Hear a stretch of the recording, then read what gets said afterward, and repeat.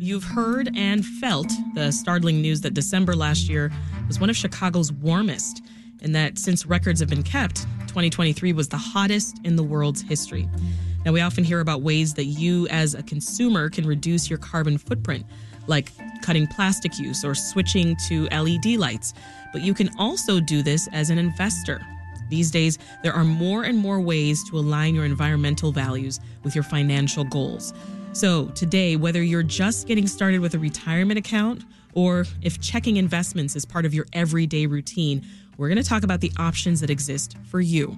Here to help us understand where to start and engage this process is James Brewer, a financial planner who specializes in values-aligned investing as founder of Envision Wealth Planning. Welcome, James. Well, thanks for having me. And also here is Karen Weigert, director of Loyola University Chicago's Baumart Center for Social Enterprise and Responsibility. Hey, Karen. Hi, Sasha. And I got to turn to you first, Karen, because when we say a phrase I just mentioned, aligning values with financial goals, what does that mean exactly? And what excites you about this topic? It's really a question, how do you want the world to be in the future? What are your values about the world in which we live and the future you want for yourself, for your family, for your friends? And those things may be around the role of climate change. They may be around the role of alcohol. They may be around the role of guns. You can think about your finances as impacting all of those bigger values that you have. Yeah. So you can keep your financial goals, but they don't have to be separate from those broader goals. So what's exciting about that is maybe your money can do some work for you while you're doing some other things. Yeah, and this came up in our meeting this morning. What is environmental, social, governmental investing, or ESG, exactly? And what are the environmental concerns that can be addressed through that model?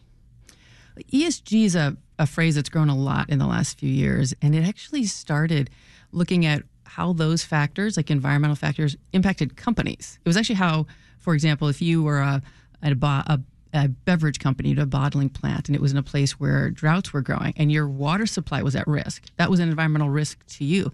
A lot of people started thinking about it as, well, what about the risk to the world around us? And so ESG is one frame. It uses a lot of different data sets to look at environmental, social, and governance questions. How is society impacted and how are the companies managed? But it's a relation to a longer trend, which is really around socially responsible investing. And that's how can you take these values and have your financial goals align with those values goals. So it's a variation in a longer trend on how can dollars work for you. Environmental, social, governance investing. And it differs from socially responsible investing, which I think some folks listening might be more familiar with. Yeah, or SRI. Yeah, SRI is kind of the longer term trend. And you can go back decades into questions like divesting from South Africa under the apartheid regime. That is an early example of socially responsible investing. So it started a lot with screening things out. Mm-hmm. Increasingly, there's been a question, well, how can I put my dollars to work for the positive? So how can I kind of screen things in? But socially responsible investing is using your investing to drive those bigger changes. Gotcha. James, let's bring you in here. How do you recommend someone coming to you who is truly just starting out? How do you recommend they think about their financial goals and their values? Well, the first thing to do is say, well, why am I investing in the first place? Am I investing because it's for my future retirement? Is it because I want to put my children through school? I want to get money for a down payment on a house. So once we kind of establish that and put some dollars to that, so when do you want to have that goal in the future? How much will you need? Now we turn to investing. Based upon how much generally you're going to save, how much you've already saved, and an expected rate of return, then that tells us what you need to do from simply the investing side of things. So let's say now I need to get a 6% return or a 7% return with some risk as well. Mm-hmm. We won't try to get into that part right now. Okay. Because it's never quite that simple. Right. There's always a risk. Yes. So then now we turn to, well, tell me about your values. But actually at Envision, we actually ask you about your values before we even get to that point. So what are your values? So if it is fossil-free investing, or is it women empowerment, what kinds of things are on your mind? So then what kind of investments would actually fit those screens that we could still get that 6 or 7% target return that you need. So we don't do it as that's on the side and, like save more money per se. We start to say, what is it that you need in the first place? And how now can we look at companies that more align with your values? It's embedded. Yes. Almost. Yeah. Yes. And that decision, right, Karen, about investments, this is not just a consideration for people who make a lot of money, right? Absolutely not. It's a question for any dollar that you have saved of any amount. And I say that because one of the simplest ways to think about aligning your dollars and where your values might line is actually with your bank accounts. You can start there because if you've got $1 in a savings account, the bank is going to use it to lend. So your dollar is really supporting the lending portfolio of the bank. So if you have a bank account and that's your starting point, you can still engage in this conversation. If you also are thinking about things like saving for a retirement, you might have a 401k, a 403b. That'll give you a different set of choices. But the dollars can go to work for you because there are a lot more options than there ever used to be to align these broader values with your very clear financial goals. And if I could add on to that, so in the 401k, 403b, we actually have a service that we help people, help them invest in their company. So then we go and actually look at the investment menu to see if there are possibilities. Truly, only did I have one client so far who had a company that was actually like one fund that we could pick outside of what they had, which wasn't the default investment. But they also could go to their HR departments or to their company and say, hey, boss, I was looking at our investment menu and I didn't see anything that actually fit along my goals. And, there are people, say Muslims in particular, because this has come up, that they could not invest in their 401k because the investments were actually against their values and their faith values were so strong that they weren't investing. I see. So what you're saying is folks who have a 403b or a 401k typically would think that they're stuck with whatever mutual fund their employer chooses, but that's not the case. They can consider asking to make different choices. Yes. I really wish more people would do that. Yeah. There are more options, Karen, for people who are hoping to roll over a retirement account from a previous job, right? Can you explain that? Yeah, in a sense, that's a moment where you as the individual get new choices because when you're with your employer-sponsored plan, you have the choices that they have made largely. When you leave, you have the option to roll it over. And so then you choose the company that's going to be managing your funds for you. And so it does open things up. And it's a new opportunity to think about what are the broader societal or environmental goals that you have? And can you make sure that you can get the choices that might match those goals while also aligning with the financial choices you need from a risk return perspective? So yeah, that's a really interesting point because many people don't stay in jobs for decades and decades. So when you leave, it does give you that moment. Yeah. James, what are some concrete ways that someone can use their investment dollars to benefit the environment? Talk us through. Well, one of the things I would say is there are companies like, I'm going to give an example, Green Century mutual funds. So not only do they actually provide investments, they actually do what's known as advocacy work.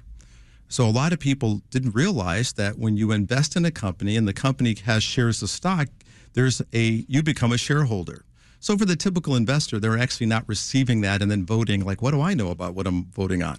So companies like a Green Century will take that stock certificate and potentially talk to a company I don't know, here's one. They could talk to Apple or talk to Alphabet or lots of different companies and say, there's an issue that we have seen that you're doing. And maybe it's around the way that you are getting rid of waste that's actually harmful to the environment. Maybe there's something in your value chain that has you, more into fossil fuels than we think is a good idea. So they start to engage the company for change. And they've actually got several wins.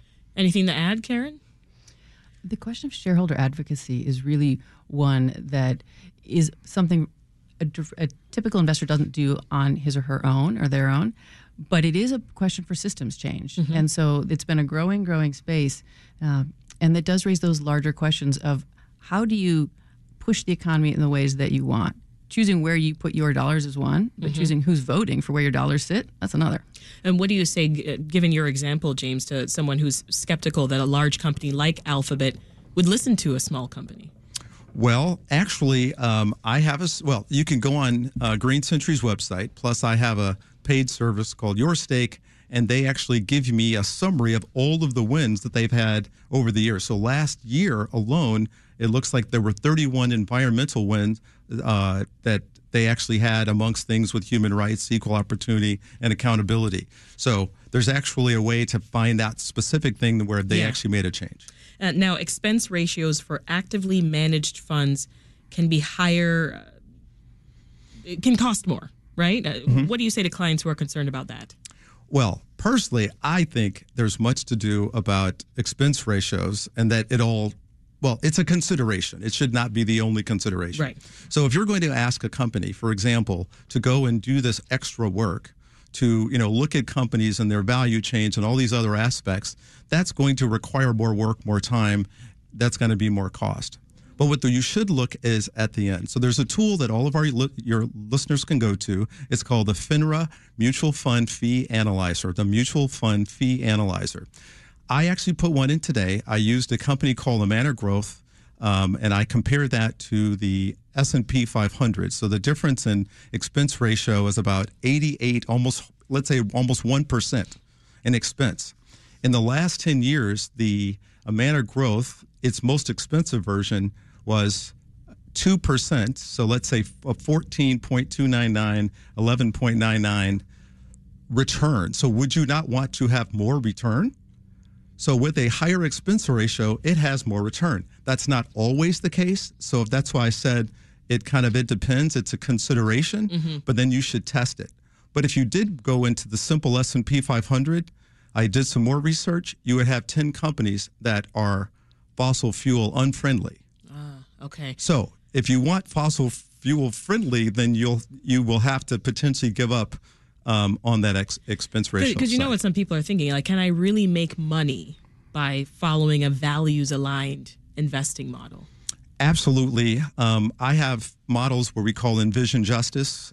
We actually incorporate climate, women's empowerment, racial equity advocacy, and all of our models beat the comparable asset allocation that's like the percentage stock bond across the spectrum. So it can be, but it's not a push a button. It works that hard. So I think we do a lot of work to go and find unique companies. Mutual funds, there's nothing obscure. They have ticker symbols. And this is a lot of information. There's also other things to consider, Karen, like, for people familiar with investing, they know about greenwashing, for example, right? Trying to avoid companies like overselling what they're doing to help the environment.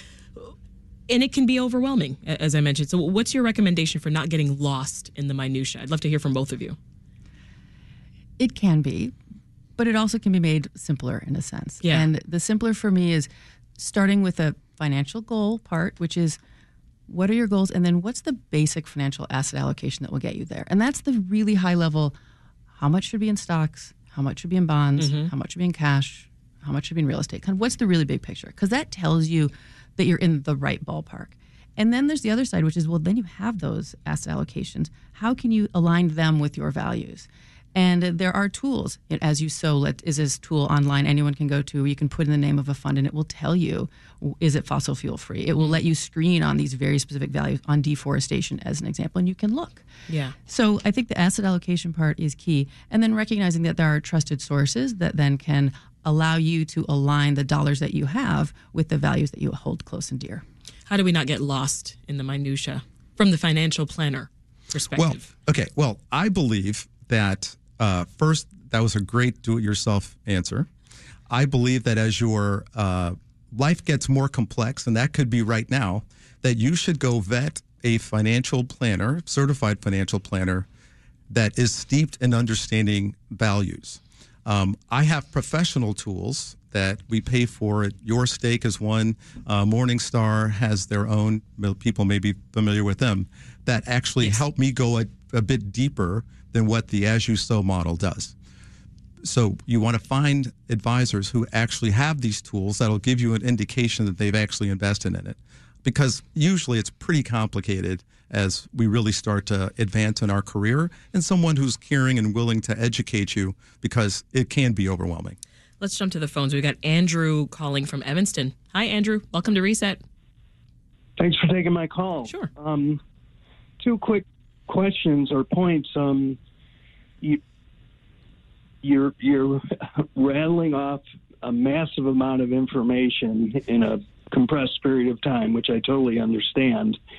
I'm wondering if there are going to be, is there going to be a link to one or two websites that we can go to further explore socially responsible investing?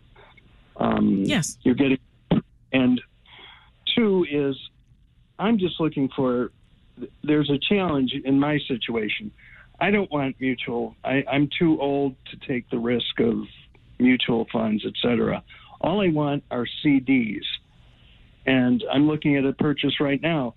There are new issue CDs only. You get a choice of maybe 12 or 15.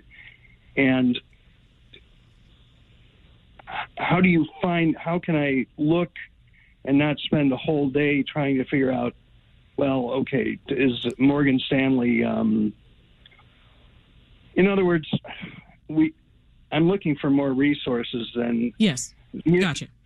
Gotcha, Andrew. Thank you so much for your call. So first of all, we will definitely link, each segment that I do on this show is posted online after it airs at wbez.org/reset. We'll make sure that we hyperlink some of these tools that James has been mentioning, because to your point, yes, this is a lot of information, but I only got the 2 hours. What can I do, Andrew? But take it away, James, on the CD question.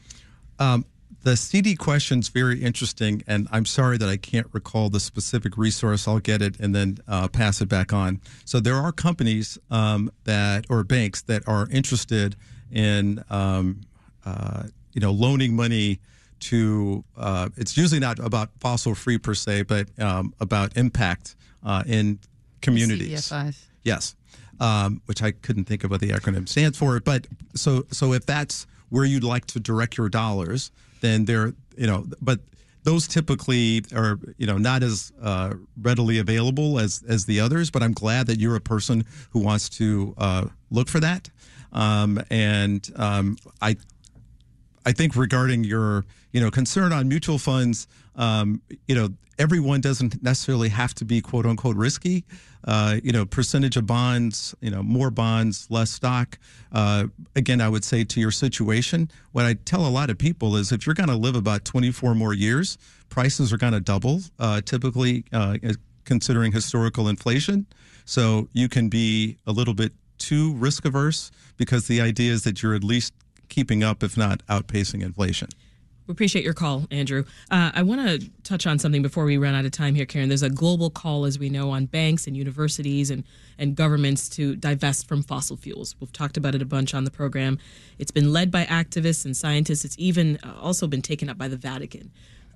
Tell us more about the role that us as individuals can play in that.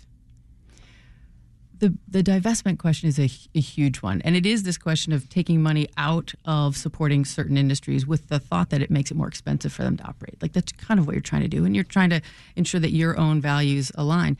So many of these big organizations have their own funds, and pressure from their constituents actually matters. And so the individual you can do it with your own funds, which is what we've really been talking about here. You can then nudge those institutions that help manage your funds. Some of the things James has been talking about in terms of those investments. If you have a pension, looking at who's managing that pension, that's another way of doing this. The big divestment pushes have hit them, but it's often big universities and things and their endowments. Mm-hmm. So the question of where are you going to go to college? Ask. All of this is about the voices of constituents and stakeholders translating into the economy that we all live in. And divestment is a very specific way that large asset holders are increasingly being pushed to align the values that they're representing with the future that we want when it comes to reducing emissions and addressing climate. So leave us with this, James. How does someone go from moving their portfolio away from fossil fuels? Well, I'd say the first thing is as the money becomes available, could be rollovers or inheritances that you have, then really sit down and potentially define, what it is that you have as a value set. Rarely, my tool that comes from Your Stake, we actually ask people about questions, and they either tell us 2 to 7 typically issues that they have. Nobody's ever has been just one issue's like, that's all I care about. So once we know what your values are, then we can look at, what options are out there So based upon how much you are able to invest, we can move all the way from mutual funds to individual stocks and percentages stocks in between. So we can start to tweak your portfolio that it does fit your risk return profile. That's another way of saying asset allocation. So then now you have those things embedded together. They're all one. We'll leave it there for now. James Brewer is founder of Envision Wealth Planning, and Karen Weigert is Reset's sustainability contributor. Thank you all so much for this valuable information. Thank you for having me.